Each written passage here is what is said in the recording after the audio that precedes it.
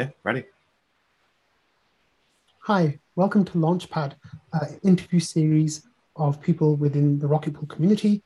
Today we have Darren Langers, who is the general manager of Rocket Pool.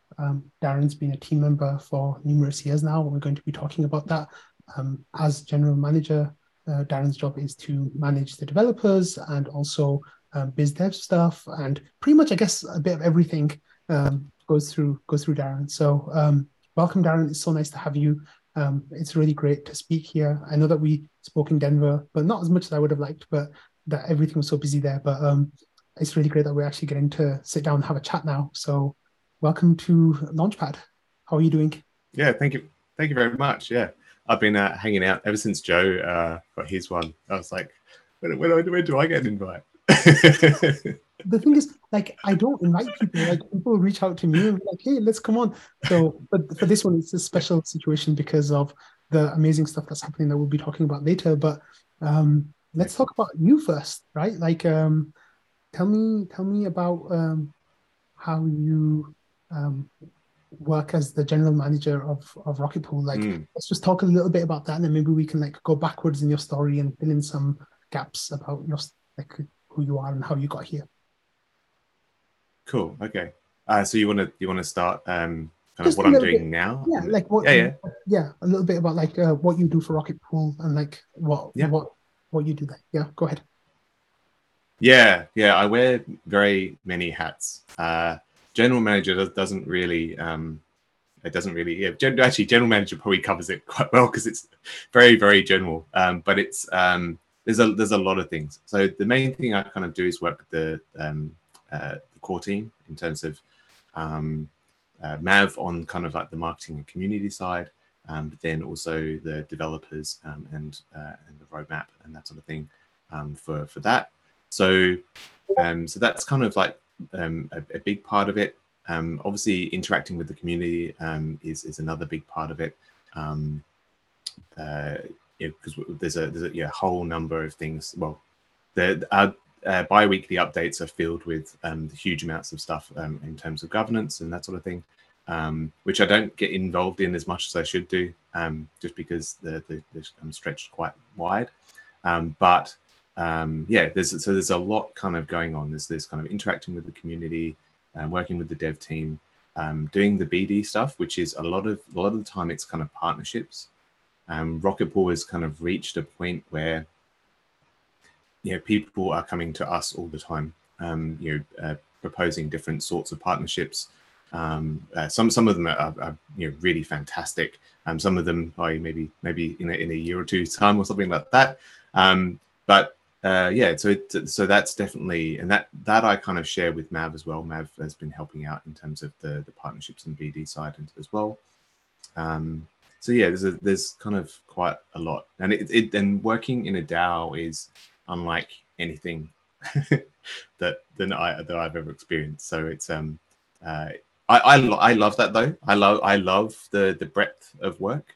It's one of the things that uh, I was very keen to kind of take on when I joined Rocket Pool as GM. That's wonderful. I'm so happy to hear that. Okay, so let's like I said, let's take a step back, right? So, um, Mhm. when did you hear about crypto? What was the situation around that? Yeah, so about 2017, I was working in a company, and the guy next to me originally he was a kind of a gold bug, Hmm. but he was really getting into crypto, and so like he would kind of like tell me things about Ethereum and Bitcoin and that sort of thing, and so I kind of, oh, okay, that's interesting. And then I think mid 2017 was the start of, well, it was probably the start of the ramp up for that kind of bull market. Yeah. So then kind of got, oh, okay, this is interesting. So I bought some on Coinbase and that sort of thing. Um, and then I started thinking more about Ethereum, and the whole kind of smart contracts thing, kind of programmable money. There was this kind of the start of this kind of the DAO things around coordination and that sort of stuff. So that was really interesting. As everyone I think finds when they go into crypto, there's a massive rabbit hole that you fall down, and you start learning about the nature of money, You start learning about lots and lots of things, economics, the technical aspects, and then obviously I was a software developer in kind of like a government department at that point, and so I was very interested in the kind of programmable money and that how that kind of might play out. So I started doing some smart contract development, or at least learning Solidity and doing that sort of thing, playing around with different smart contracts, and then I kind of end of 2017 I really wanted to get into crypto, really wanted to get into building things on Ethereum.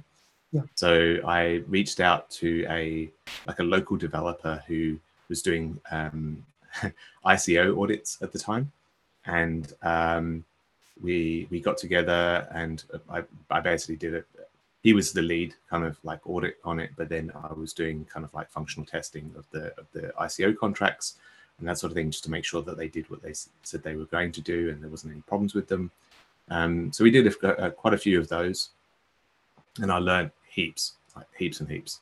And then I went to an Ethereum meetup and met Dave, actually.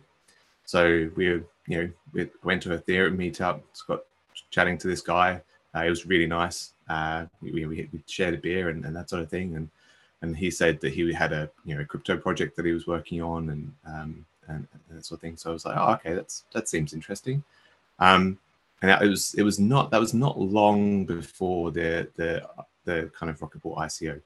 So so I started talking to him, and then went into the ICO a little bit, and then we kept talking. We got on really well. Met up a couple of times afterwards, and then eventually, kind of Dave said, "Well, I need somebody to join the team. We're kind of scaling up because we've done this ICO."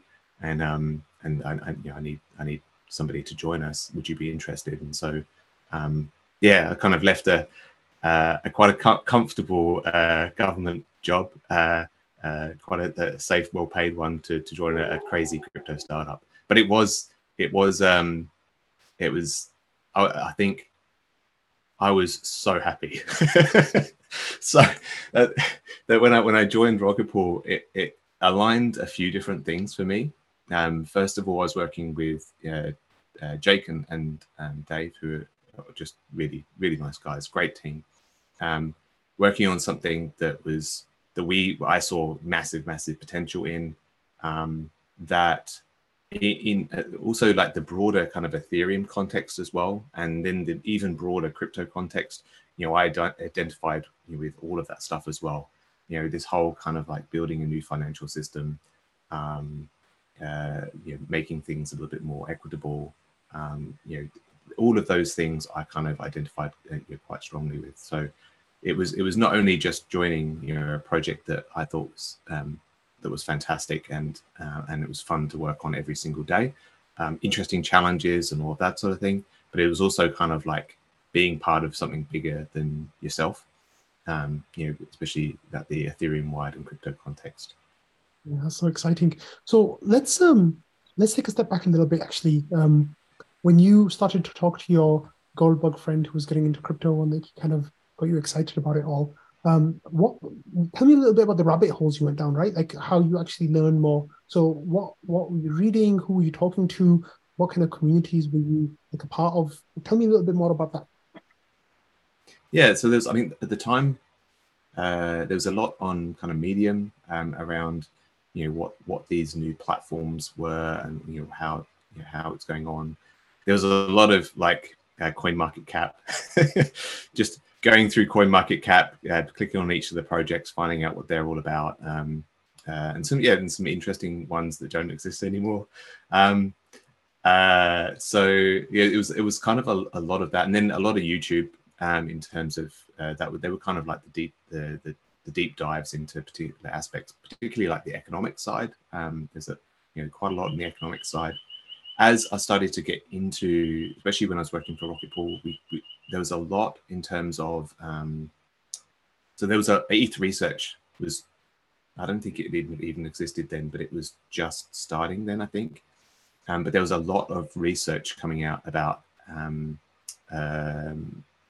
Casper, which was the proof of stake kind of stuff. So and that opens up so much. So there's like crypto economics stuff is super fascinating.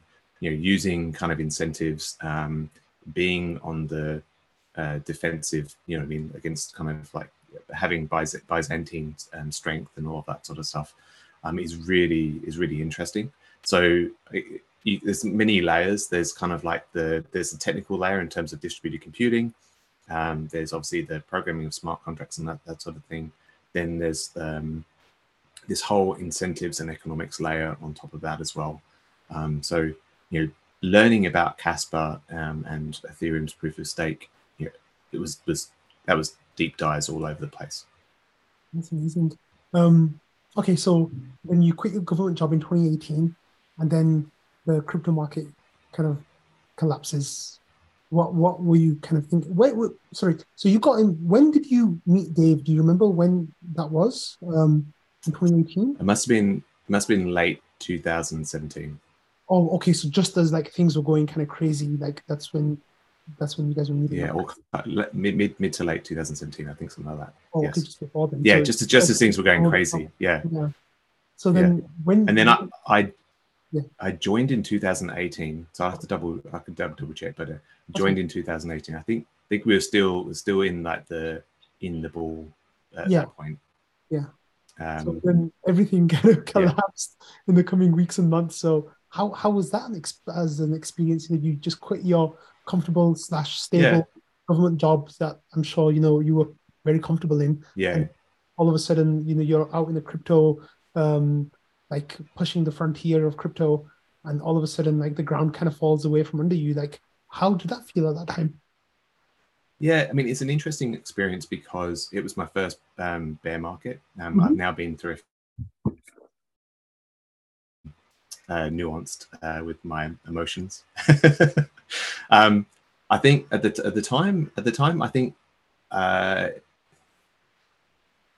was still really passionate about Ethereum, about Rocket Pool, about everything else that was kind of going on. I think it was more like a disappointment that the world didn't see it that way either. I think that was kind of the thing.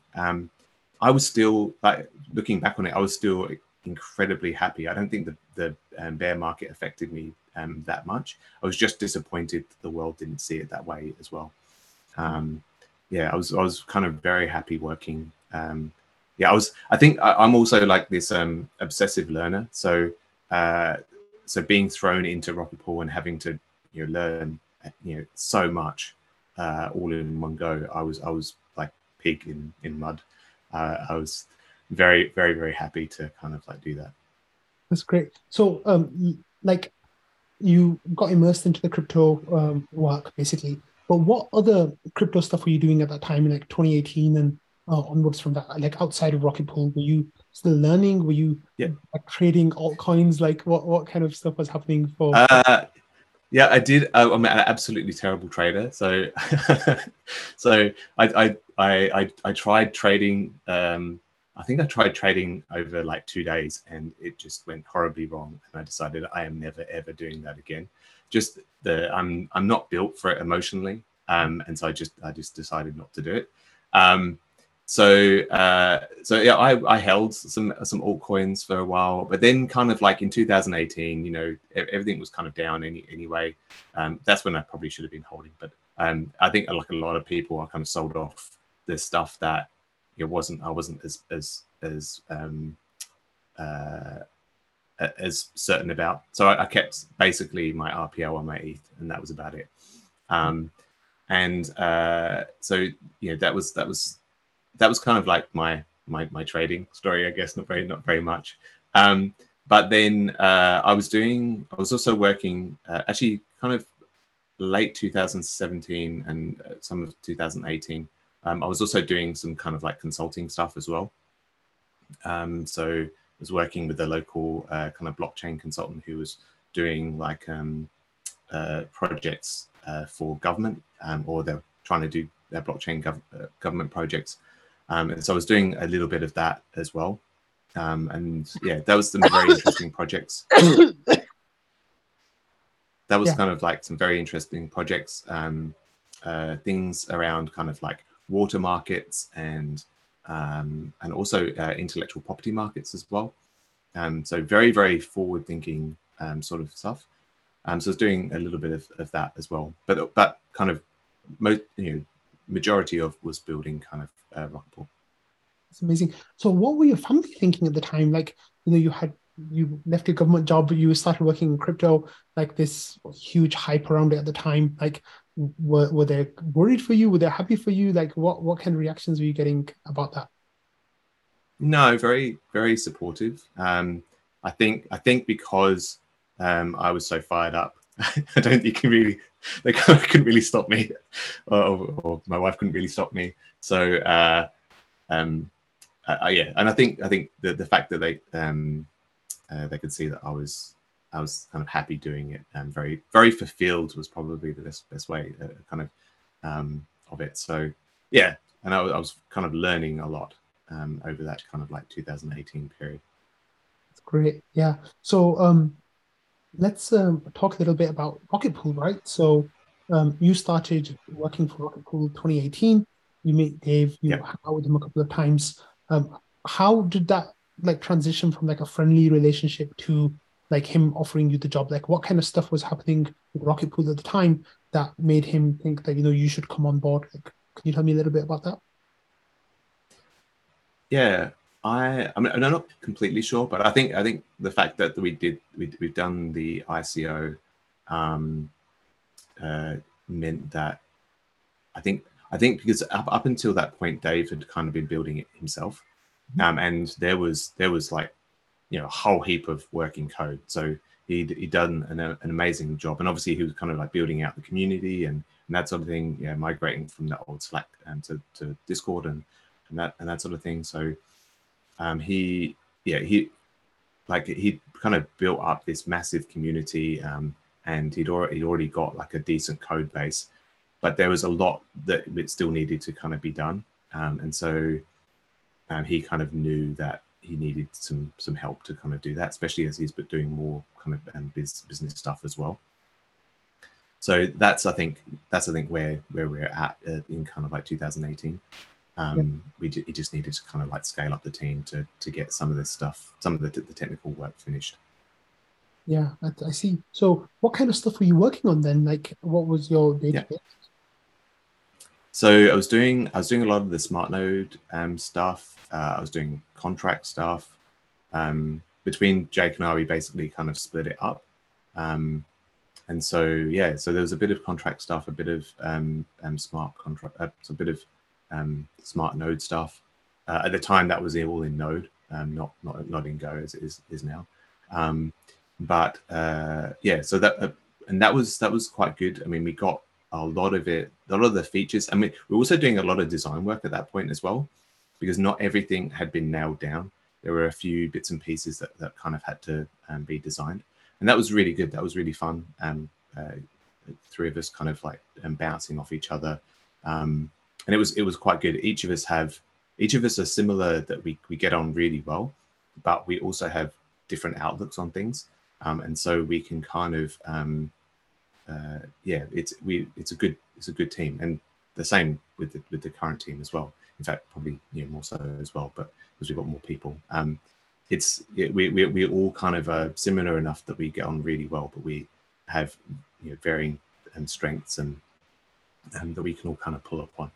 So yeah, so that was what was kind of working on. The other thing we were working on is the betas, which so we did a couple of beta releases of the product, and I think that actually is something that talks to Rocket Pool's success as well. Is the fact that throughout its whole development, whether it was kind of Dave working on it or whether it was the kind of Jake and me or the current team, we've always kind of like tried to get things out to the community as quickly as possible, and get that rapid feedback and refinement and that sort of thing, to try to get that. And those betas were basically that. We got so much feedback from kind of doing beta testing, that it's definitely improved the product.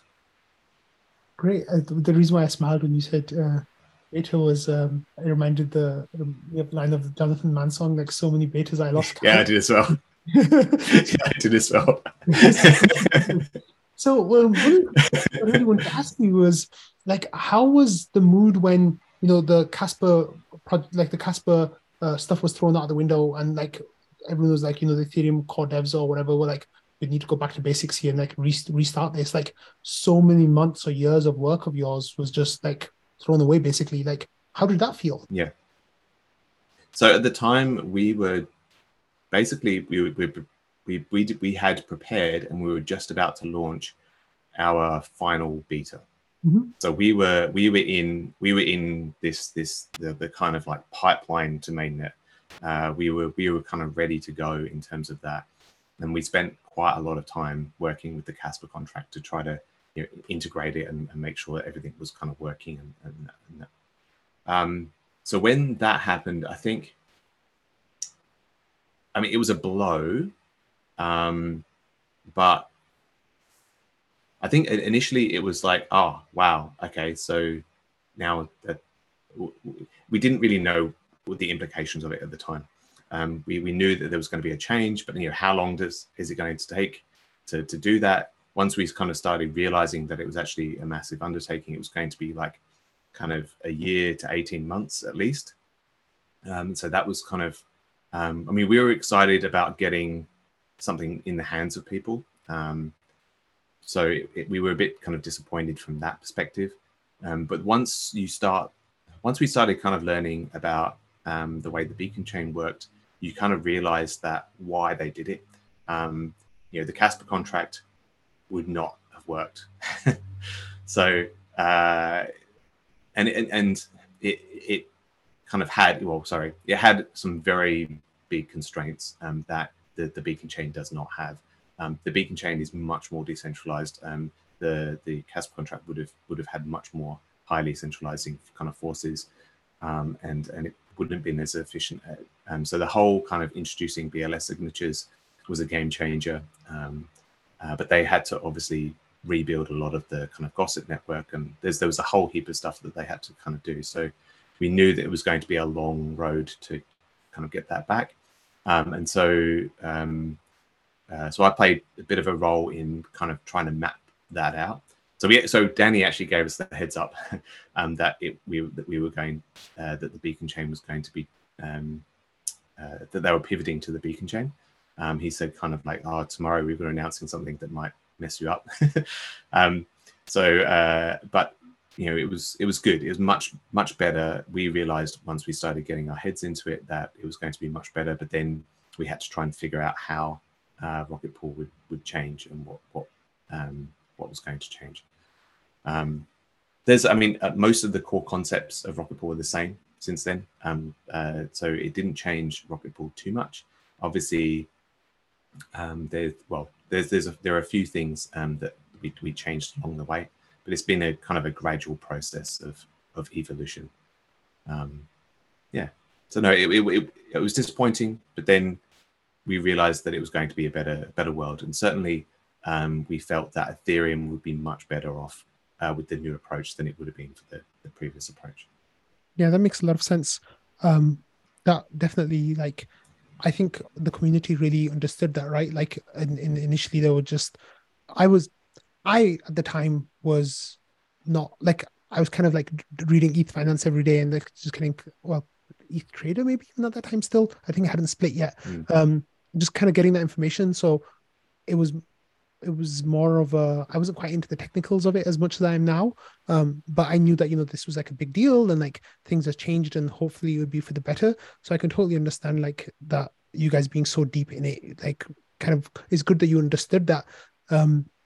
One of the things that I'm reminded of was, recently when Binance listed the RPL token, Dave wrote a really great post kind of talking about that and talking about how, we had these values from the very beginning and we never kind of sacrificed those values. Can you tell me a little bit about like what those like core values were of the Rocket Pool team at the time and like how that drove the work that you were doing and like the way that you saw the project developing?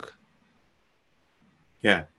So I think the biggest thing obviously is that we wanted to have a protocol that aligned with the values of Ethereum. Um, there were ways we could have shortcutted, essentially gone centralized and then tried to decentralize over time, but we didn't want to do that because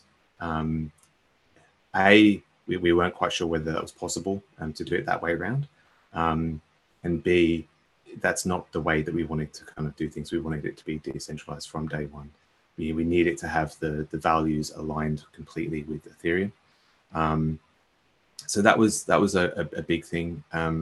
Another kind of like core value really is, and it can be frustrating at times, is that we have a very considered long-term approach, in the sense that we think things through, although we also are very pragmatic in terms of getting things out for feedback and that sort of thing. But we're quite considered with how we kind of roll things out.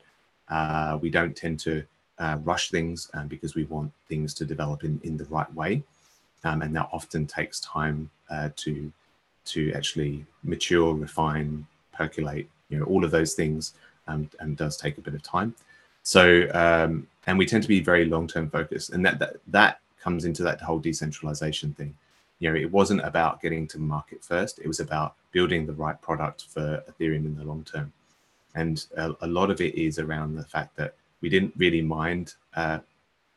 We had plenty to do with kind of like the months between.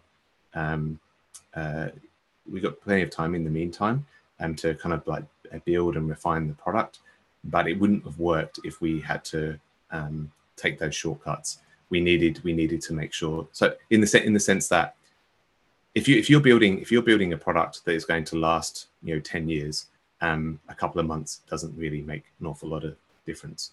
So that's kind of like the outlook that we have in terms of very long term, kind of considered, and yeah, that's kind of how we roll, I guess.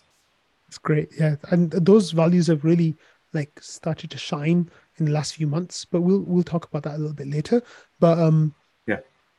when the bear market was truly in force, like I know that there were some troubles, like with the team, and like the vibe, whether it was going to be viable to actually continue or not. Like what kind of stuff was happening at that time? I know that there were some difficult Yeah. times for the protocol. Do you want to talk about that a little bit? To be honest, I don't think that was necessarily like troubling times. There was so the roadmap for Rocket Pool had kind of extended, a lot, from like we were going to be going live within a couple of months, and suddenly it was now like 12 to 18 months, and we had a lot less money to kind of like do it with. But to be honest, it never felt like we had any sort of worries. Mm. So that was kind of, yeah, that it didn't really kind of feel that way within the bear market. I kind of went away from Rocket Pool a little bit in end of 2018, to follow some of that kind of blockchain consulting stuff. There were a couple of projects that I kind of had, I guess, like an emotional attachment to, that I wanted to kind of like see out. And because Rocket Pool's roadmap had kind of extended out, it was kind of like a opportune time to kind of do that. So I did that for kind of a little while. I was still kind of like contributing into the space a little bit as well. But then I came back in 2000. Oh, there was kind of other things as well. I was a developer at that point, and I was but previously, before being a developer at Rocket Pool, and before, I'd kind of done a lot of like software development management, consulting, and solution architecture and that sort of stuff. And I was kind of like feeling I needed a bit more, I guess, not kind of autonomy a little bit, but even then I had quite a lot of autonomy at Rocket Pool. Probably more the fact that I wasn't feeling like I was a developer anymore. I felt like I was something else, and I didn't really know what. So that's why I'm kind of going into the kind of consulting space for a little bit to kind of see whether that was what I was supposed to be doing. But then eventually, kind of things, Dave was kind of interested in kind of scaling up again, and also he also kind of said, well, to be honest, I need a GM now. Like I don't just need a developer. I need somebody who's going to kind of like push things forward and help us go to market. So that was a fantastic opportunity, because as I said before, I love doing the breadth of stuff that I do. And so that was an ideal opportunity for me. It means I could kind of get involved in lots of different things and kind of help steer things and be a part of it again. So I was very, very happy to be back at Rocket Pool. So when was that you came back? Like 2021. So the beacon chain was live already at that point. The beacon chain, yes, the beacon chain was live then. Yeah. And I think the beacon chain was live, and we just gotten the 0x01 Ethereum withdrawal stuff in the beacon chain.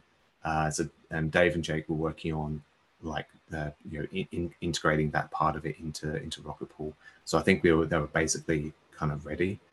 And then Jake left, and then there was some kind of like shuffling around, and they've got some other team members in, and then kind of like Kane and Nick all joined just before me. I had kind of a bit of a notice period that I had to give, and then I kind of joined again, and kind of haven't looked back. It's been really good, and the team, we have been incredibly lucky with the team. Nick and Dave have kind of worked together before, and Nick is absolutely amazing. And to have kind of like Kane just living up the road from where we are is a freaky coincidence. So yeah, it's been great. And then obviously Joe had been, I think, Joe had already, he was well and truly on the team at that point as well. And so it was really great to kind of get to know Joe and the whole team really. So yeah, it's been fantastic. What were things like so when you were around in 2018, right? And you saying, Dave was getting the community migrated from Slack to Discord. Can you tell me a little bit about what the community was like that first time you were around? Like, I know the trading started back then, right? Like, what was going on back then? Yeah, I think it was very still very, very active. Lots of discussions going on. I think it's gotten a bit more. There's definitely more now. Like the intensity has definitely gone up over time, just because of the sheer number of people and different viewpoints as well. Which, to be fair, is a fantastic thing. And so I think there's a fair amount of like price talk at that point. I think as we built out the node operator stuff, as the beacon chain started coming online, I think it moved more towards the actual kind of like node operation, and it got a bit more technical, which is which is good, because I mean it's now like a massive community of node operators, which is fantastic. So yeah, I think it's definitely kind of evolved over time, but it was still very, very passionate. It was still there's a lot of feedback that we got in those early days that have definitely improved the protocol, and that's kind of increased over time as well. Yeah. So a little while ago, you talked about how the team and like one of the guiding philosophies has been to be measured and make sure that you're taking the right steps. So when you came back at that point, Beacon Chain was already live. There were already like other staking services that were already going. Like, did you feel any pressure to get to market, to get to mainnet? Like, what was the atmosphere like at that time? Yeah, can you tell me a little bit about that? Yeah, a massive amount of pressure. Yeah, of course. there was a massive amount of pressure. So a couple of things around that. So first of all, we couldn't do anything without that withdrawal credential change to Ethereum, and that was relatively late. Because the only way of doing it without that withdrawal credential change, you couldn't do decentralized kind of staking. You have to have a centralized entity to roll that out, and that's essentially kind of what Lido went with initially. Yep. But we really needed that withdrawal credential thing to enable our smart contracts or product to be able to build a protocol essentially. So we had to wait for that. We had to make sure that it was in the protocol, because in the spec, because if it wasn't, then we're essentially building on sand. So that took a while to kind of get done. Once that was kind of done, there was a bit of work that we had to do to just make sure that all worked, and that we were understanding it correctly.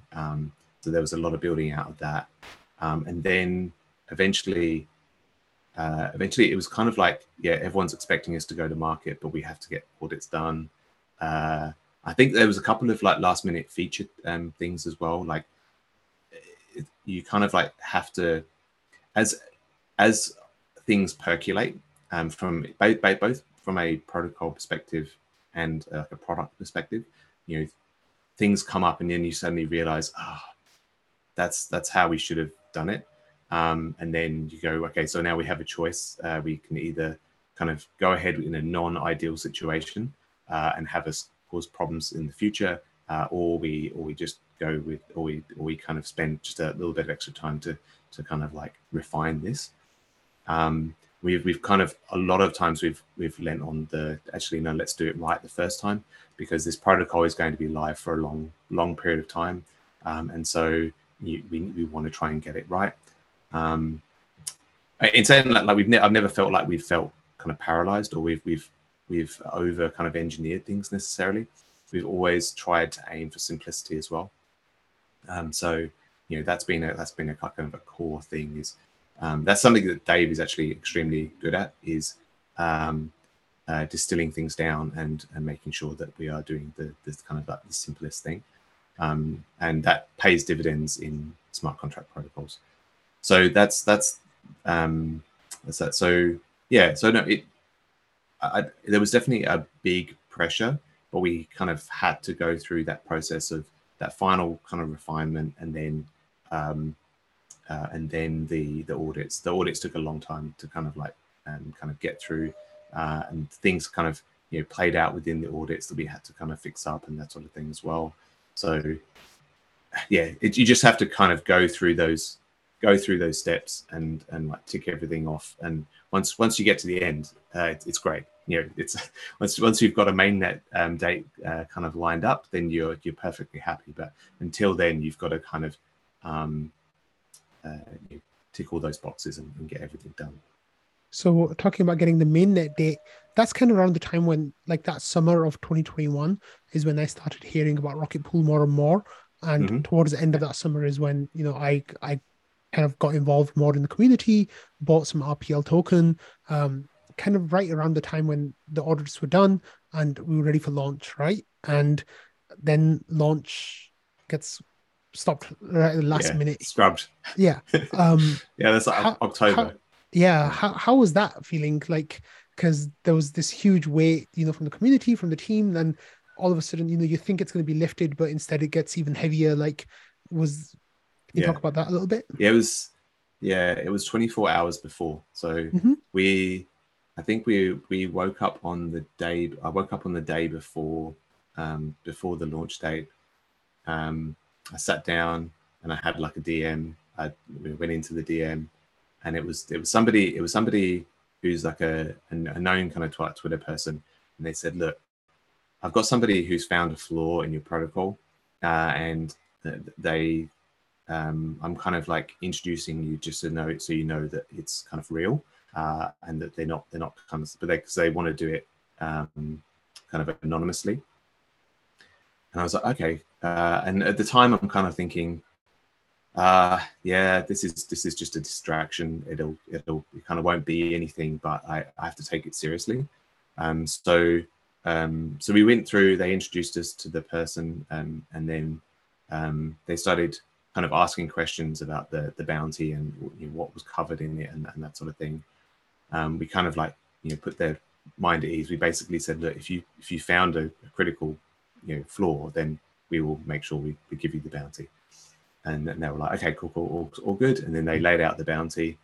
I read through it and kind of went, crap, because I could tell straight away that it was a thing. Then pulled in Dave and Kane, and they looked at it and went, yeah, that's definitely a thing. And it was a funny thing because it wasn't a problem with necessarily our protocol. It was just it was kind of like it's always so some of these bugs are often like on the intersection, on like the integration points of between two protocols, and it was on the intersection between our protocol and Ethereum. It affected us. So it affected kind of Lido. It affected all of our competitors, but ours was harder because we've got a permissionless validator set, and that's a theme. The theme is everything is harder when you've got a permissionless validator set, but it's also the thing that gives us our the distinct advantage. Our superpower, absolutely. It's the thing that makes us most special, but it's also the thing that's the most hard to kind of deal with. And so we figured that was definitely a thing. So we paid out as basically as quickly as we could. We then kind of did like the announcement that it was scrubbed and that we were looking into this thing. Then we were kind of like, okay, so now we need to figure out how we can fix this. And when we can reset the launch date. So we went through a whole thing, and eventually it wasn't too bad. Like there was kind of like a way that we could do it reasonably easily, but it did take. I think it took like about 4 weeks or something like that. 4 weeks to kind of get it fixed, or get it designed, get it fixed, and then get the auditors back in to kind of like, and that was really good. Like the auditors were amazing at kind of like getting back to us on that. So we were very, very lucky to kind of have that support at that time. And then launch happens the same day as the ENS airdrop, right? Mainnet launch happens. So gas was skyrocketing and the numbers were going. So you're like, oh no, are we going to get people becoming Yeah, because even before then, this was in October. Actually, back in October, that was when we actually deployed the contracts, the first round of contracts. So actually, so we deployed the contracts, and then Dave did a mini pool on the old contracts, and so his mini pool is the only one that was on the old code, and then we kind of upgraded it afterwards, but it was. So we were waiting. I think it cost us a lot. So there's a lot of contracts for Rocket Pool, and we were waiting, and we said, okay, right, we'll deploy it at 2:00. Now, what we've learned is never deploy anything on like on an hour, on an hour or on a half hour, because we were just about to launch it, and suddenly there was some NFT drop, and it went up to like 500 Gray, and we're like, oh man. So we had to wait again, and so that was launching the contracts. That was a fun Friday. I think we did it. Yeah, we did it on Friday for some reason. But anyway, that was a fun day because we were just waiting for the price, and then the contracts were live, and we verified them and all that sort of stuff, and it was super cool. But that was quite fun. But yeah, the launch date was great. Yeah, we were kind of feeling. I think we'd kind of launched a couple of mini pools. The team had kind of launched a couple of mini pools just to test things out and make sure everything was okay. And we managed to get, well, I think mine was still quite expensive, but the price was going up and up. And then we hit our date, and it was just astronomical. And we were like, oh no, nobody's going to deposit. We're actually, to be fair, we knew that we'd fill out the first wave. So I think we were locked to 10. Yeah. 10, yeah. So we were locked to 10. We were like, that's going to be easy, but Yeah. even still, you have this doubt, like, are people actually going to use it? even though you've got this massive community of kind of like, come on.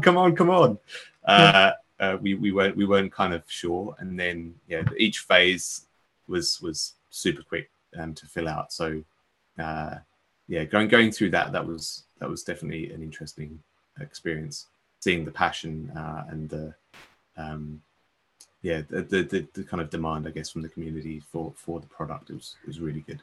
Really and then good that also coincided with like the peak of the bull market, right? Like pretty much November, December, like RPL hit just under $60, 0.01234, around that kind of ETH ratio. Your ICO buy must have been looking really good at that time. It was. Yeah. It was. Yeah. Like, maybe I could just retire to an island now. I didn't buy enough though. I bought like a very nominal amount, and so it was awesome though. Yeah, that's great. So once we got through mainnet launch, and we went through the phases of getting everything up and going. I remember it was either right around that time or the beginning of 2022. You guys released a roadmap, right, of like things that we want to happen, and like this is when we see things happening. And there were things on there like rebranding, the website stuff. There was expansion of the team. There was like a whole bunch of stuff, like and then I think garlic bread, as it was codenamed at the time, like the redstone contracts were kind of on there. How do you remember that time going, and then like the consequences of that? Because I know that there were things on that roadmap that kind of became friction points in the community later, but like we can discuss that like next. But like how what kind of things were going through like your mind, the team's mind at that time, of like kind of visioning out like the next 12 months or a couple of years? I think once the kind of dust had settled and we're starting to get into the so what's next. I think there was a lot of just a lot of communications that we had to do with the community, because everyone, I think the thing is, because we've got such a large community, everyone has something about Rocket Pool that I mean, they're very passionate about Rocket Pool, and that comes across. But everyone has something that they think that we should be doing, and that it's the most important thing that the team should be doing, should be thinking about. And so that was definitely something that we were kind of going through. We were getting kind of interactions with the community, and to be fair, like every piece of feedback that we get is highly valuable. It's just that we even if we did expand the team, we're not going to be able to do everything. And to be honest, I don't think we should do everything.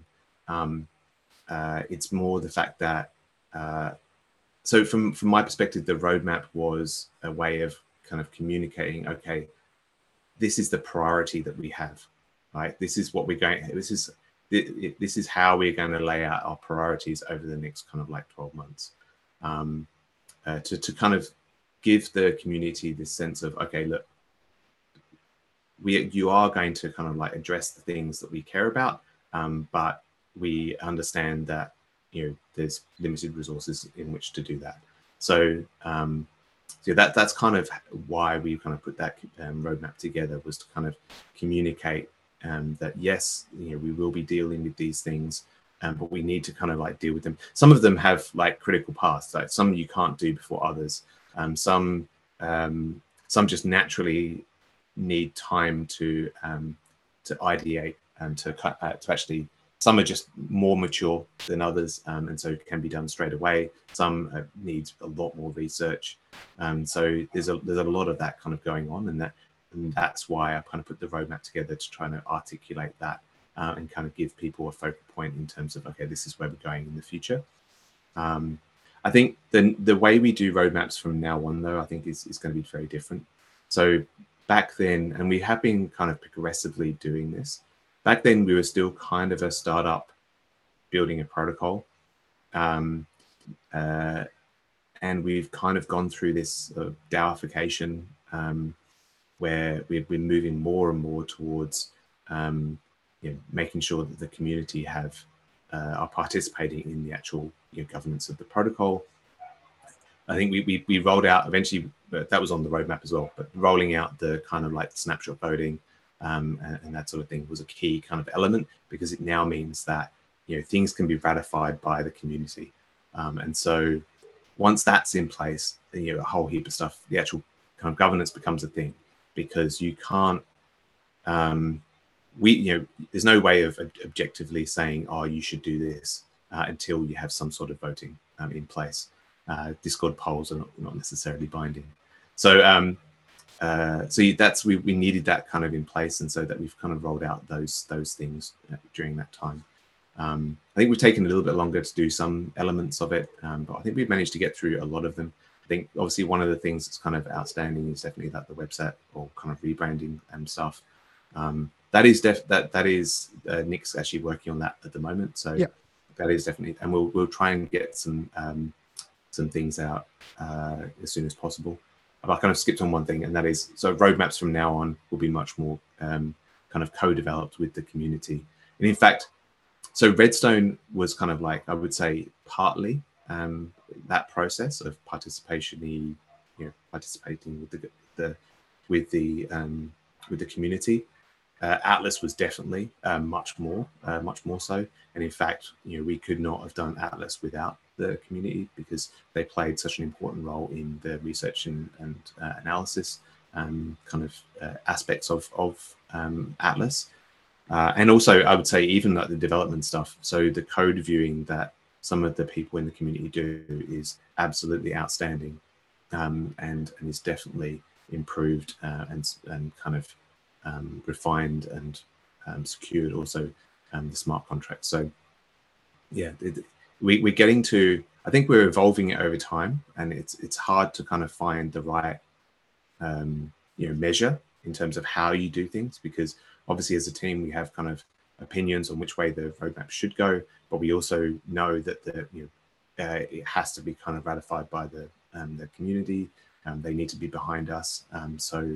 We're definitely moving towards a much more kind of co-developed kind of roadmap, rather than previously where we would just put out an image of what the roadmap was. Yeah, that's really great. I think the community definitely like responds really positively to that. I think during my time being involved in Rocket Pool, like it's like over a year and a half now, right? Like nearly coming up to 2 years in a few months' time. I've seen that there's been ways in which like the community and the team have always become more symbiotic. In that like the team's more willing to listen to the community is more willing to engage with the team in ways that maybe they didn't before, but like through official channels as well, like through the DAO forum and through votes and stuff. Yeah. Can you use like this next like bit to like give some shout outs to team members, community members who have really like stepped up and done like really cool things that helped Redstone happen, helped Atlas happen. I can think of a few off the top of my head, and I'm sure that there'll be some overlaps, but I think it'd be really nice for some recognition, from the GM to some of the community members. Yeah, definitely. Yeah, so Ken did an amazing amount of work. So he did those research papers, which are, or particularly for Atlas, that research paper. And there were definitely some people kind of like supporting that as well. People like kind of Noshua, who is I'll say like a powerhouse, but they are definitely a very good mind, a very good analytical mind, and a fantastic contributor to the protocol. A35U, certainly from the kind of like smart contract side of things, has definitely been outstanding. Like there's lots of people that contributed to the actual discussion. Like Marceau, for example, in terms of like the kind of incentives and economic side of things, we've had some definitely some good back and forth in terms of that. Now I'm going to miss it. Now I'm going to miss people, no, that's okay. I'm hoping not to. That's But totally okay. I'll try to remember. Because I kind of put you on the spot, so that's fine. Yeah, Like everyone's amazing. But yeah, no, there are a lot of names in there that yeah, kind of contribute on a daily basis, but particularly from a kind of a design perspective, those people kind of stand out. yeah. Like some of the things that I was thinking of was like Ken's research paper, right? Like into the smoothing pool that went into Redstone. His work on the LEBs that happened as well. That was amazing. Nosh was like, yeah, just names that you mentioned. There was some really really great like community like relationship like and Yeah, collaborations. I think that's the word. Tell me about some times where it's been really tough with the community over the last like yeah, year and a bit. yeah. I think it's kind of, I think that every now and again the community, it kind of comes in waves, and that's one of the reasons why I put together the community Twitter Spaces, and the chit chats, kind of on the Friday, because it kind of comes in waves, and often it comes because people just get frustrated that we're not doing the things that they care about, and that's perfectly understandable. So I mean that's perfectly understandable. And we try our best to kind of like get through as much as possible. But as you said, I think there's stuff that there has to be a priority. Like you can't, even if we had 100 people, there would still be a priority that we'd be working towards, because we can't do everything. But the idea there is that every now and again the community will kind of like raise a particular theme, and then it will kind of like it'll get some traction within the community, and then that's again why we need these kind of like pressure valves every now and again, where I kind of like come in and either answer some questions about it or try to say, look, we are kind of, it is all of these things, to be fair, all of these things are important. It's just that we have to kind of order them in some sort of priority. And Atlas has been kind of like a priority, but obviously once we've gotten the Atlas out, well, actually even probably before then, we'll start talking about the roadmap, and start thinking about what that kind of looks like, and so get that community contribution in terms of what people want to see. Again, we will have a priority, so it won't, the things will come before other things. It just makes sense. We have to do the things that are most important first, but that's kind of how it works. So sometimes, so that's why again we had the community calls, because we need to be in front of people, talking about these things, and a lot of it is not being heard or feeling like they're banging their head against a brick wall, and sometimes it's just a case of listening, and saying, look, this is important to us. It's just that we can't do it right now, or just talking about okay, let's dive into that particular thing for a little bit, to try to kind of flesh out something that we could do, even if it's like a small thing on that thing. So there's a lot of that kind of going on. Great. I like how you like avoided specifics. That's fine. I'm going to mention some specifics. So no, I'm happy to do specifics. That's fine. So one of the first things that I want to talk about is like the max collateral vote, the PENE vote that happened 5 or 6 months ago. Yeah. It was a lot.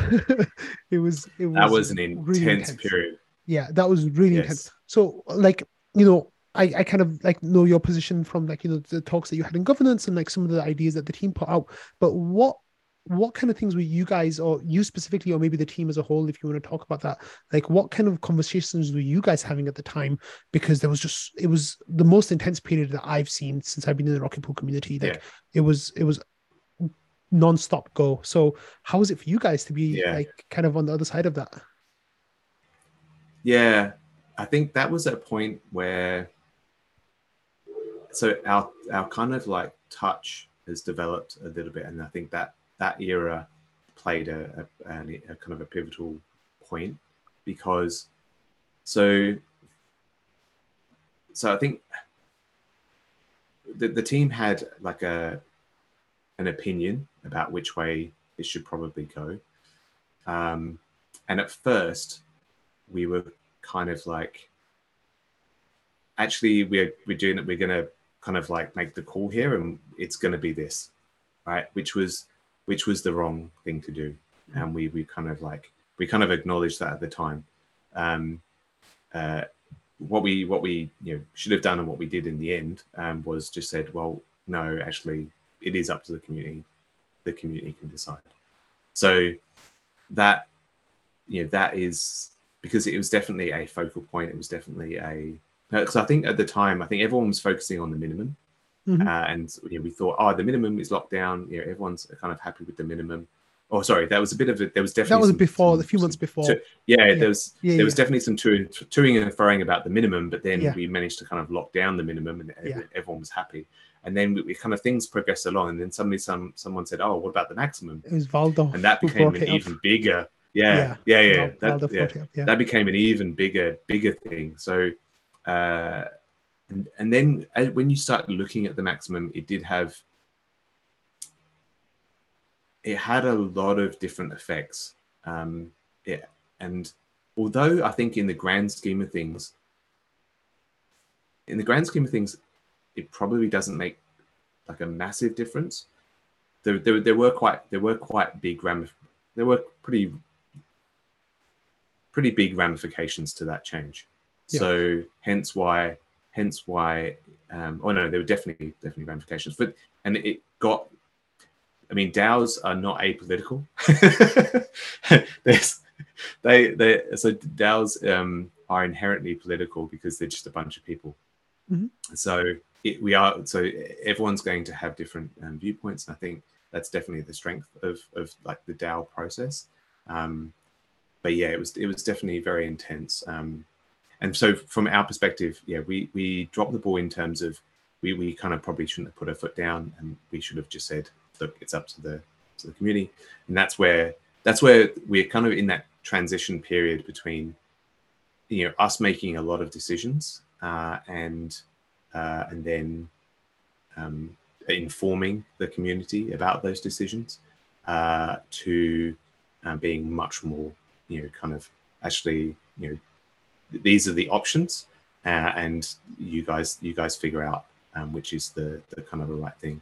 And it is a hard transition, because when you're kind of used to, particularly in like normal organizations, you're used to, okay, this is the roadmap, these are the things we're doing, this is, you have all of that certainty. And working in a DAO, there's very little certainty. You have to, there's a it's kind of stakeholder management on a very grand, on a very large scale. You're not just dealing with a couple of managers that you have to kind of convince. You have to talk to 2,000 people and get them to kind of come along, which, to be honest, I find quite exciting. I think that's an interest. It's an interesting way of working. I think it's a much better way of working in some senses.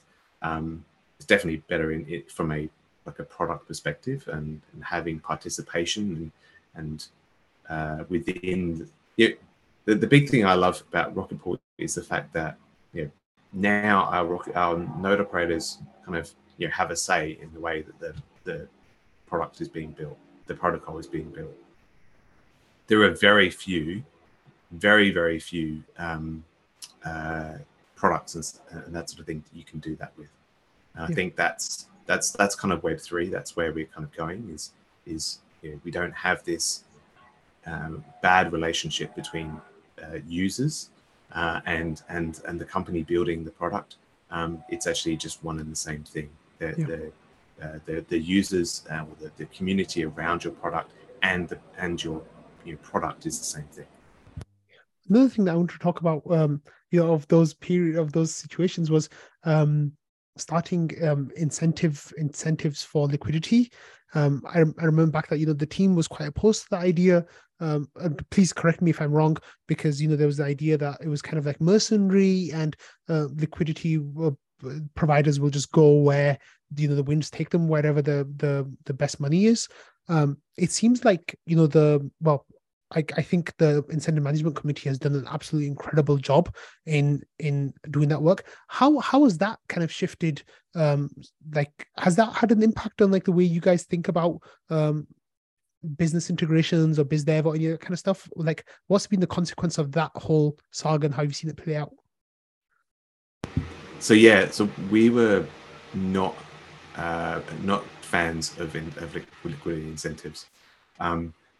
There are a few reasons why we weren't, and the reason is because yes, it's mercenary. You attract mercenary kind of liquidity, and as soon as what we didn't want to get into, particularly as Lido were incentivizing like crazy, was the fact that we didn't want to get into a liquidity battle with other protocols, because essentially it's just you're having to beat their price. So it's just this constant war that you're constantly increasing your incentives to match, to pull people from other protocols. And as soon as you kind of stop those, then your liquidity is gone. Yep.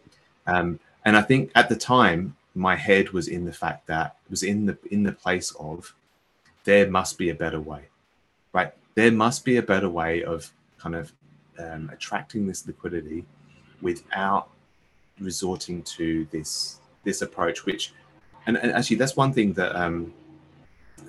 again, which is a value of Rocket Pool, or our approach.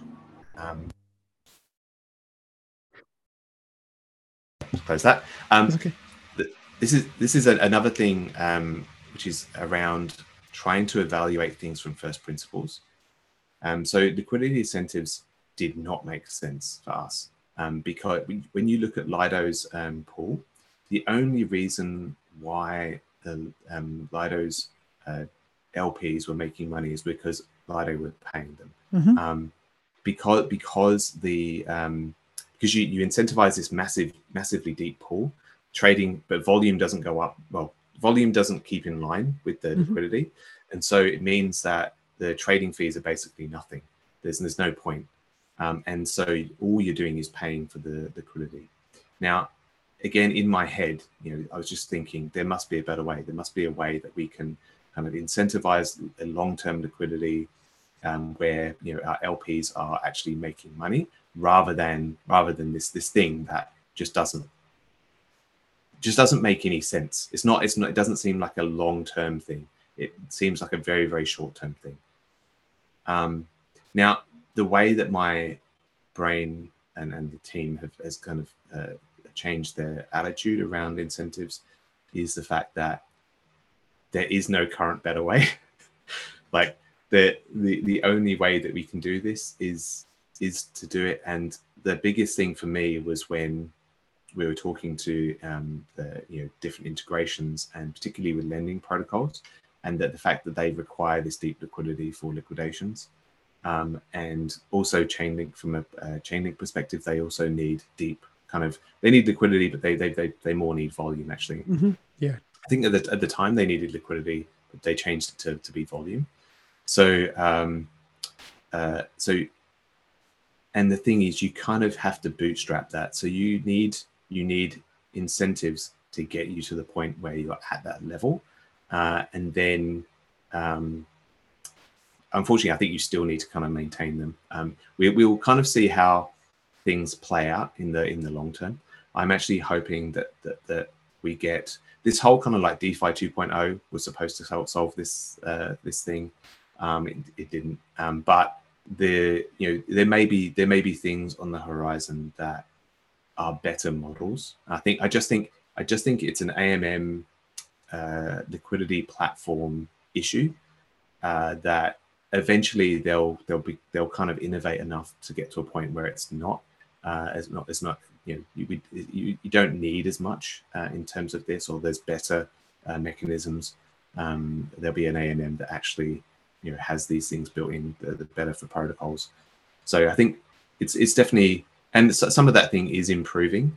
It's just, we don't really have a choice. So from my perspective, the thing that turned me was the fact that we had to get these integrations. So RETH utility was the biggest thing that we needed to, or one of the biggest things that we needed to work on. Obviously, we'd already started talking about. I think that was when we were. I think that because it's shifted. So like we were RETH bound. Mm-hmm. Yeah, I think we were RETH bound for a little while. Yep. Deposit pool was empty, and we were RETH bound for a while. So we focused on like RETH utility. From May to October. Kind of like the big thing. Yeah. But we also knew that it would swing back. So we also knew that we needed to focus on the supply side, because ultimately, from my perspective anyway, I think we'll always be node operator bound. But it didn't look like that when the deposit pool's empty. So we went through like a big phase of trying to get these integrations and trying to understand how we could get to that point. And that's where we've kind of like ended up. There was a big push from the community as well. Obviously, the fact that we were pushing hard back to saying there must be a better way, and then they were pushing back saying no, there's we have to do this, and then eventually we kind of like we came to the conclusion that we weren't going to get the integrations without it, and that we had to kind of like sort something out, and also the community were kind of very adamant that we should have this kind of thing, and it's worked out very, very well. So again, it's us kind of moving with it as well. Like we're not perfect as a team. We kind of have to develop as we go as well. And so that's why we're constantly learning, but we also take on opinions. We kind of have like strong opinions held weekly, quite weekly. So we will often push back because things don't make sense to us, but we can be kind of like convinced. And I think by that time the DAO are kind of like much more. I think that was when we were just rolling out the DAO as well. And so I think that was the first first vote, wasn't it? Apart from the S's versus Z's, which thanks to Noshua, the first vote that went through, I think, was something to do with maybe in the budgets. Actually, it was the budgets, the RPIP 10, and then the IMC was next. But that was the kind of the big thing to try to get governance through. Governance is that, and I think actually one of the reasons why we also kind of pushed back as well was we had to have that sort of thing ratified by the protocol DAO. You can't really spend an awful lot of treasury money without it being kind of gone through some sort of governance process, and at the time we didn't have a governance process, and so that's why we were kind of working quite hard to get that governance process in place so that we could make those sorts of decisions. But once that was in, that was it's moved very, very quickly since then. And the IMC has been amazing. Like since it started, they've done some really, really cool stuff, and I'm so happy that we have them and that they're doing the great stuff. So shout out to the IMC right there. Okay, so the next thing I want to bring up is the ODAO. So like it's one of the biggest areas of contention in the whole protocol, I think, right now. We, like, you talk about cycles of things flaring up and going to go and then flaring up, and I think there was a joke that like every Tuesday was like complain about the ODAO day in trading. It was. And that really came to a head like towards the end of last year, beginning of this year, with this idea that the ODAO is just like, what's the point of the ODAO, right? Like that kind of idea really spread through the community. you don't have to go too much into the details of it because it's still like a active topic of conversation. Like, so, feel free to just talk about it whatever you're comfortable to talk about. But how has that been? Do you feel like there's a like an oppositional force between the community and the team slash the ODAO, or do you think it's kind of that you're all trying to work together towards something? Like, how do you feel about that whole saga? Uh, I think it was like that, um, and we're still kind of probably seeing maybe a little bit of that, but I think now, to be honest, I think including the rocket scientists on the ODAO was the best thing we could have done, because they are kind of like this bridge between the PDAO and the ODAO, and so I think I think also the fact that the team haven't had much time. So the ODAO for us has been a low priority compared to scaling, Hmm. Yeah. compared to supporting withdrawals and scaling. Or sorry, before that, like having some sort of PDAO governance, um, doing scaling, doing withdrawals. So put into that context, the ODAO kind of works, and it's not something that we've had kind of much headspace to be able to focus on. I think that changes going forward. I think so. It depends actually. It depends on what the community think of in terms of a roadmap. But I would imagine the ODAO features somewhere on that roadmap. So that is definitely something that will go into those discussions in terms of the ODAO. The other thing that's kind of happening right now is the kind of ODAO constitution.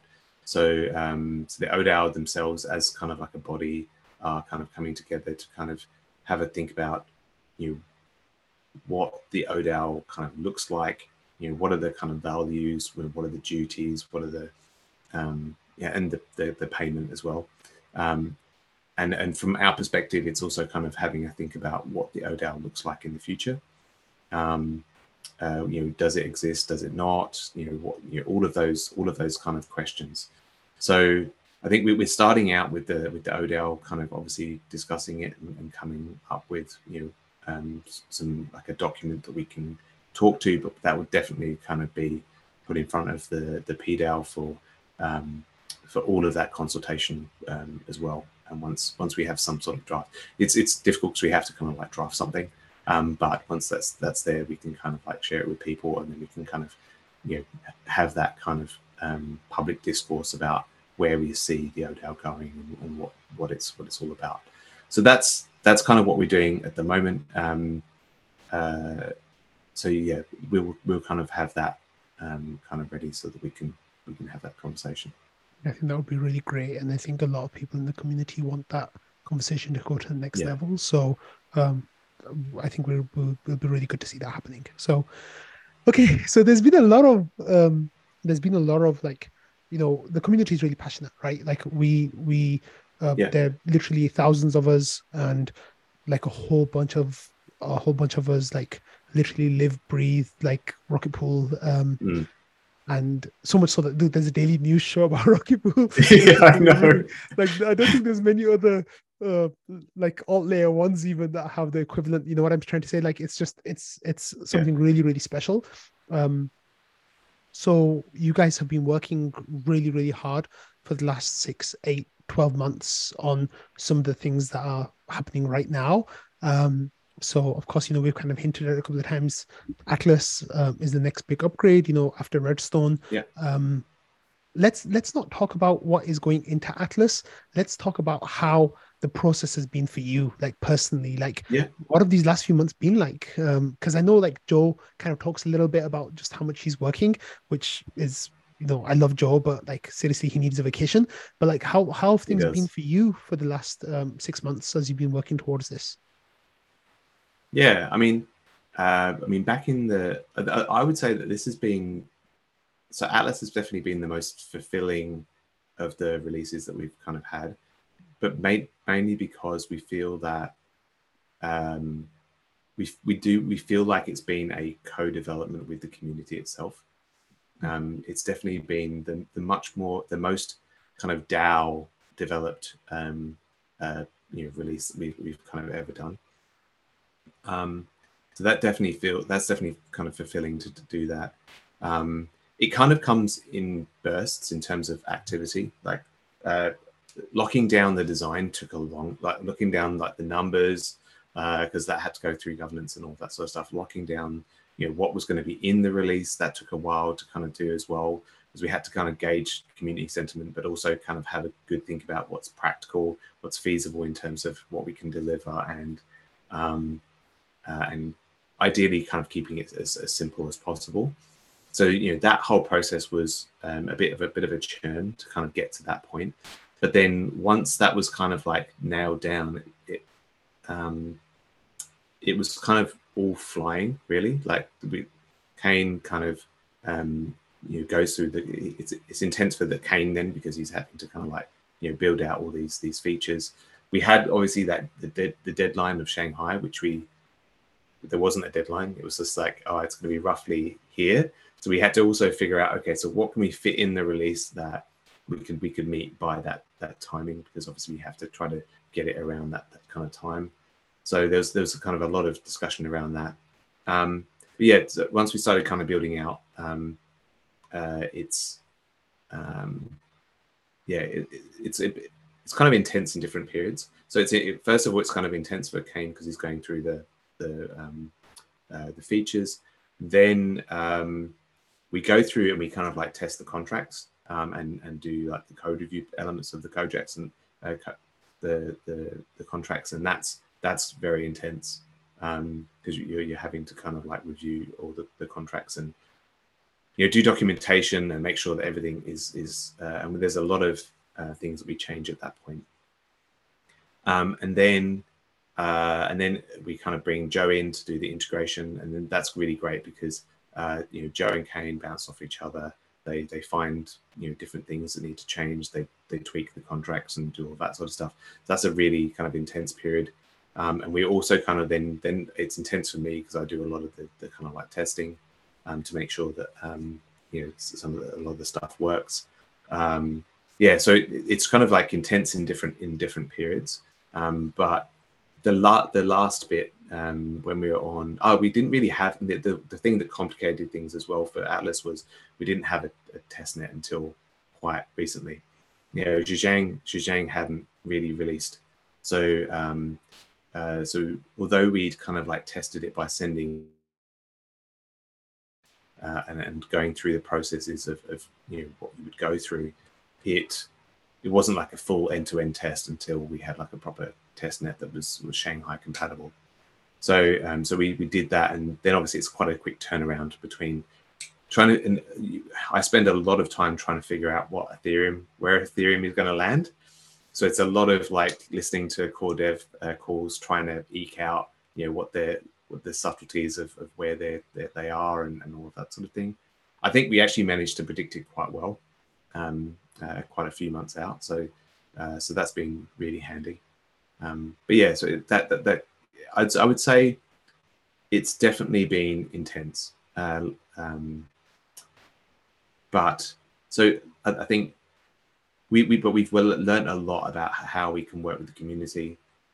We've learned a lot about how we can work as a team. What sort of the process that we currently have and all that sort of thing. That's been really good. We do need more people, which I know that you're particularly kind of interested in.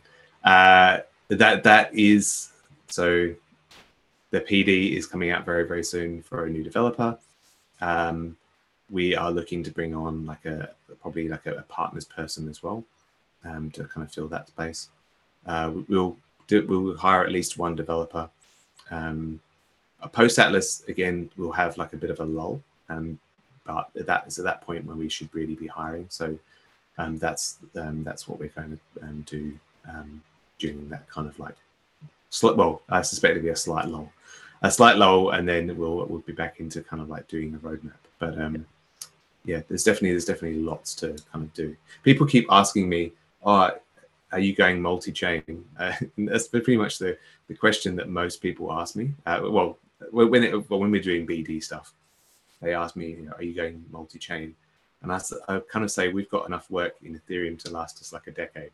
So just improving the product to make it, fantastic. And because it's not just the product either, it's the product and the ecosystem around Rocket Pool now. There's so much kind of going on that where we can kind of tweak things to add to get it better and better and better. Even in like the governance stuff is obviously going to be a thing kind of next year as well. So there's a lot that we need to do. We don't really have time to go multi-chain. Of course not. Yeah. And the thing is, like, from an outsider, the team time and time again just talks about how Ethereum aligned you all are, right? And like it shows in the values of the protocol, like the kind of the work that you guys put out. I don't think there's another chain that matches those values right now. Like maybe I'm just being a maxi right now, but maybe if there was another chain that did those things, you might be interested. I'm not trying to put work on your plate or anything, but I can totally see why you guys are focused on Ethereum. It's just it's the best. So yeah. But I think it's not just necessarily Ethereum from a feature set perspective, but Ethereum as a community and Ethereum as like that's the and that's the same as Rocket Pool as well. Like there's it's the community that keep you here. And I've met so many kind of amazing people in obviously with Rocket Pool as well, but Ethereum kind of wide. There are so many people working on making so many very, very talented kind of intelligent people working on making Ethereum awesome. And you can't really, that is a very difficult thing to kind of copy. Yeah. The culture is amazing, and I think that's definitely something that's kept me here and kept me going. That's wonderful. Okay, so now finally we'll talk about Atlas. So Atlas, of course, is coming in less than 2 weeks now. It's super exciting. It's a combination of all this work that you guys have done. Main features, as we all know, like of course, Rocket Fuel listeners know that it'll be the end of the start of the staking on Ethereum. Like this like wraps that it'll be the beginning of a new era and the end of the old era now. Through withdrawals, the whole life cycle of staking will be complete. For Rocket Pool, we'll be getting LEB8s, which is something that we hinted at earlier, like some of the research that the team put through and Ken did, and like it was just like really sparked interest in the community, and like we thought this was amazing. Then there's solo staker migration. Like these are some of the big features that are coming in Atlas. Let's take them like one at a time and just like talk about them.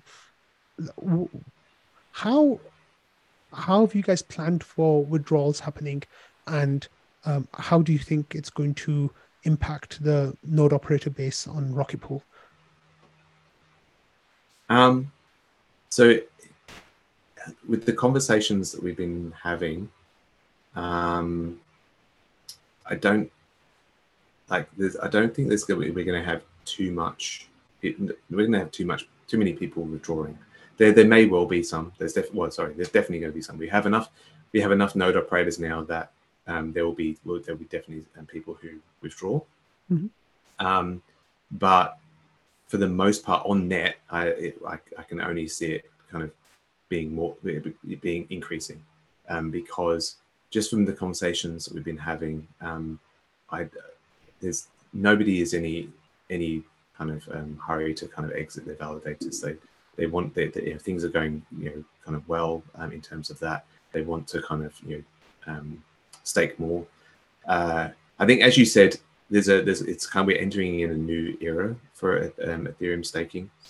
The fact that you cannot exit means that, I mean, with liquid staking, there's a certain amount of you could do it, but that but because you can't exit. If you take like the adoption curve, the only people who are ever going to take that deal are early adopters. Like that, you are the majority are not going to be are not going to lock their money up for an indeterminate amount of time. Yep. And so you are only ever going to get early adopters, and then which means you're in the low part of that curve. And so if you think about it in that respect, once Shanghai happens, with a little bit of Lindy under our belt, that you can only ever see that kind of going up. So that's kind of how we kind of see that. We are also the discussions that we're having as well in terms of this whole great reshuffling. There's definitely some talk about that. We've been having some kind of interesting conversations with large kind of players who are looking to kind of like diversify their holdings across different protocols. And we've kind of been a bit bound because of kind of like supply, but now that I think we were launching Atlas at probably the best time that we probably could have. We kind of capitalize on the Shanghai mania, but we also kind of expand at the right time. I think certainly any later, and we would have been in trouble. And so I think we've kind of releasing it at about the right time. Yeah, that's great. So one of the key features that we're getting is solo staker migration, right? So solo staker migration doesn't necessarily just mean Bob at home has a validator and is running. It also means like funds or other people, groups, institutions that got set up with staking early on. They have the 0x0 credentials. How does solo staker migration work, and what do you think is going to happen around that? Yeah. So with how solo migration works, so obviously, yes, it's only really open for people who have 0x0 credentials today. And in actual fact, so there's actually no hurry in terms of like to convert from 0x0 unless you need to access your rewards straight away. There's no your rewards, you don't lose your rewards or anything. Your rewards stay on the beacon chain. So you have plenty of time to kind of change your 0x0 to 0x01. But that mechanism, we can actually use that mechanism so people who kind of are interested in migrating to Rocket Pool, they can actually use that process to migrate to Rocket Pool without exiting their validator. So it means that you can basically take a 32 ETH validator and split it into 4 8 ETH validators, or 216s. I think actually you can do both. Yeah. So actually, what you do is for the rest of the amount, you essentially get a credit to be able to spin up more validators. You convert your validator into one, either 8 or 16, and then you get a credit for the rest. And then you can then spin up more mini pools based on that credit. Obviously, you need to supply RPL as well, but that's kind of something to factor in. But yeah, so that's kind of and there's kind of some good incentive for you to do that. Obviously, you're going to be earning more with Rocket Pool because you earn the commission on the rewards that you generate on behalf of liquid stakers, and so that's kind of like a key element there. But yeah, so if people are interested in kind of migrating over to Rocket Pool, then that's something that we've kind of streamlined that process so that we just make it easy for people to do that without having to kind of like exit their validator and come back in again. Yeah, it's really lucky the way that's kind of worked out with the signatures, right? Because most solo stakers are on the 0x0 credentials, so it really gives them this one-time chance of changing to Rocket Pool without having to spin down the node. So they save on gas. They get a lot of other benefits that come through from being able to decentralize Ethereum more. Instead of having 32 ETH of decentralization, they can go on and have 96, 132 ETH, sorry, 128 ETH of decentralization potentially, which is amazing. So those are the kind of things that I think solo stakers are really thinking about right now. whether numbers make sense, whether they lose much in decentralization. The argument that I've been making is like this is a win-win-win, right? The solo staker wins because their rewards get bigger. Rocket Pool wins because we gain a larger market share, and we grow accordingly for our users. And Ethereum wins because we're actually providing more decentralization overall. That is quite a contentious position, and I've talked to people about why solo staking is still the gold standard, and I'm not going to argue with that. I truly believe that solo staking is amazing, and like it's a cornerstone of Ethereum staking, but there is a lot to gain for everyone through this process. And I think that is really elegant and really amazing the way that it's kind of come together. So kudos to the team for putting that together. Not the final, but another one of the really big things that's happening in Atlas is the LEB8s, which is something that the community is really excited about. Yeah. Everyone, of course, we've got 13,000, 14,000 mini pools right now. They're all on 16 ETH mini pools. By going to 8 ETH mini pools, they'll be massively increasing their rewards depending on what their commission rate was when they started. So I guess for people who were like on 20% commission, the rewards might not necessarily be too much better. But for people who are like on the lower, like 5 to 10%, especially, but even those at 15%, the rewards are quite nice. So can you tell me a little bit about LEB8s, and what the kind of thinking behind that whole like process has been? Yeah, I think the commission rate for an LEB8 is actually 14%, and the reason why that number was kind of chosen was because it does give the 20 percenters more. I don't. It's not like I think it's significant enough that they would migrate, and that was kind of like the idea behind that kind of number.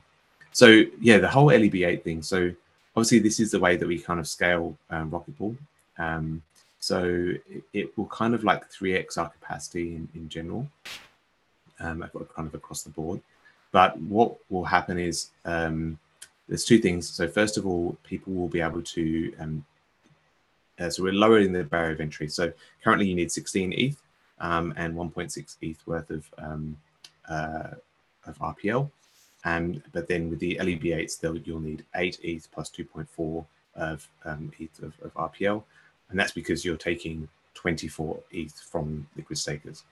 So so that means we're kind of lowering that barrier of entry. So there's two things there. First of all, it means that all the so for people who don't have 16, which there are a lot more people that have less than 16 than there are above 16. So we've kind of got this whole new, I guess, a wave. Well, hopefully you'll have this whole new wave of new node operators that come into the protocol that couldn't before because it was just out of reach. The other thing is that you can now spin up more validators from this, and our 16 ETH mini pool operators can actually convert from a 16 to 2 8s. And so that's going to be amazing. It means that there's more RETH can actually be minted from that kind of process. It's actually funny when we started doing the numbers. It's kind of like a win-win, and I think I've seen a couple of posts on Twitter where they're kind of like I don't believe this because it doesn't sound like it's true. Yeah, it doesn't pass the pub test when you say we're actually going to be lowering the commission rate for RETH holders, but giving more to node operators. Like they're just saying that cannot be. You're just creating nothing. But the way to kind of best explain it is, so RETH holders get the average commission across the entire protocol, and because we had that period where we had like a dynamic commission rate, the commission rate is actually something like 15.5 or something like that. It's something like that.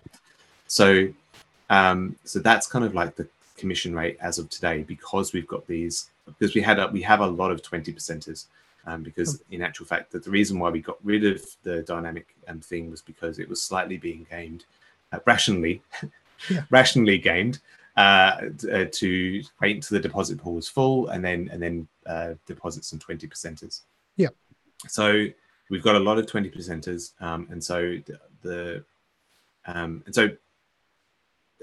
so what's going to happen is that when people migrate their 16s to 8s, their commission rate goes from being whatever it was before to 14%. But it's 14% on a much larger piece of the pie. Yeah. So 24 instead of 16. Yeah, that's right. So it's 14% on the 24, not the 16.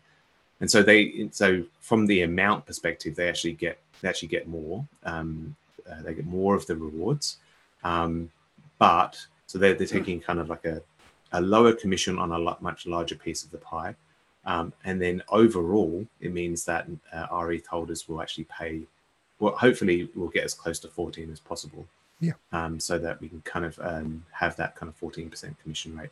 So yeah, that's how it kind of ends up being a win-win for our ETH holders and node operators at the same time. Yeah. Yeah. So which has worked out really well. It's really amazing. I'm so excited about Atlas. I've been talking about it for like the day after Redstone went live, pretty much. Like since the mergers happened, like this has been the thing that we as a community have been wanting to happen, and now that it's here, it's truly exciting. So I'm looking forward to seeing to checking. So we've been doing a lot of kind of integrations with like Token Terminal and obviously we're on like DeFi Llama and that sort of thing. I'm looking forward to kind of seeing how Atlas affects those graphs when we go live. So yeah, it will be interesting to kind of see how it plays out. We got a little taste of that yesterday, right? With the deposit pool increase and it taking 12 hours, basically 12 and a bit hours to mint 13,000 ETH, so 13,000 ETH deposited into the pool. That was really exciting. It was I think a taste of what's to come in the next few weeks.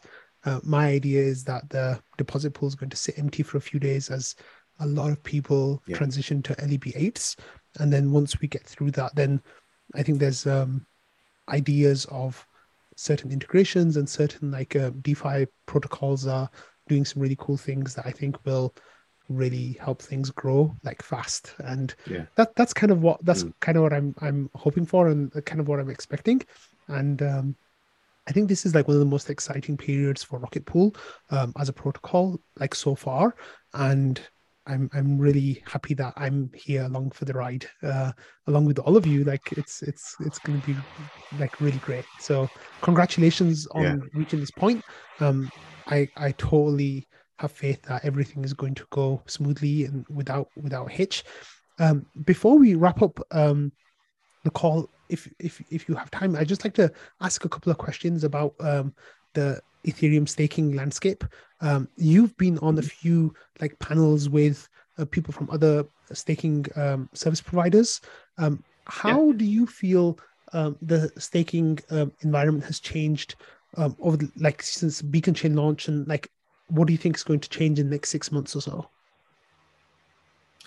So I think we're already seeing the fact that there's a lot more competitors kind of coming into the market. They're not quite there yet. I would say we're still a little way before they're really kind of like firing. But certainly everyone kind of like sees the potential with Ethereum staking. Hopefully we can kind of hold a decent position. I think Atlas positions us quite well. It means that we will kind of grow to hopefully a really good level that we're kind of comfortable with to kind of get us into that kind of higher tier. And I think we've kind of hit it quite well because the merge and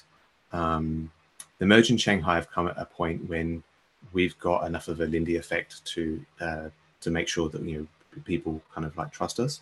So that's kind of worked out kind of well for us. The last like 4 months have been like incredible in terms of just our market penetration, not market penetration, but certainly our market, the awareness of Rocket Pool across the market. That's definitely been like a massive thing. The merge did a lot for us. So I think we're going to see that kind of just essentially continuing. We'll see more competitors. The technology is evolving as well, and that's something that we need to kind of focus on in the roadmap. Is kind of exploring the different technologies to make sure that we're constantly evolving. I think that, yeah, we're going to get more competitors, but more competitors is good. Like this space needs more competitors. We need at least kind of 4 or 5 decent staking protocols to make this to kind of spread the stake across. And from my perspective, I think it's natural that stakers are, well, I would say large stakers are going to want to do risk management, and so they would want to spread their risk across, both for the sense of if they put all of their stake in one provider, it means that they, first of all, that's not great risk management, and you tend to want to spread them across different providers. But the second of all, they're kind of undermining Ethereum by doing that. Yeah. And obviously everything relies on Ethereum itself. So if we undermine Ethereum, then we're doing ourselves a disservice and risking the funds. So that's kind of going to happen. I think that's kind of natural as well. Once, particularly when we educate the market on those points. So yeah, I see that kind of developing. There's going to be more and more people staking. I don't know whether it'll get to it. It should probably get to a natural inflection point where the returns start to drop off a little bit. But then we've kind of got like MEV and kind of like transactions fees potentially kind of taking over from that as well. So it really is difficult to kind of tell how that's going to play out. Yeah. So yeah, the next 6 months in particular are going to be very, very interesting. But the next kind of like year is certainly going to be very, very big for Ethereum itself, but also Ethereum staking. And I think Rocket Pool is, like you said, absolutely beautifully positioned right now to take advantage of this new era of Ethereum and really grow with Ethereum. I'm so excited, I can't even tell you. But Darren, it's been an absolute pleasure spending this time talking with you, learning about your journey and your time with Rocket Pool and Atlas, which is just going to be like so wonderful. So thank you so much for taking the time. Before we wrap things up, is there anything that you wanted to share that I didn't cover or that we didn't cover in the call? No. I mean, I should say a big shout out to there are so many community members that kind of like work under the, so a DAO governance doesn't work unless people kind of participate. Yeah. And not just participate, but actually kind of like drive things forward. I think Valdorf deserves a shout out for being kind of one of those people who really kind of drive things forward. But there are many community members like that who not just kind of provide feedback, but also make things happen. And so I'm definitely kind of very grateful for everybody who contributes to Rocket Pool. Thank you so much. On any level, but certainly kind of people who take time out of their kind of personal lives to be able to do this. So yeah, it's definitely good. Thank you so much, Darren. It's been an absolute pleasure, and congratulations on Atlas. I'm sure it's going to be really great, and I can't wait to celebrate with you guys on mainnet launch night in a couple of weeks' time. Thank you so much. Cool. Thank you very much.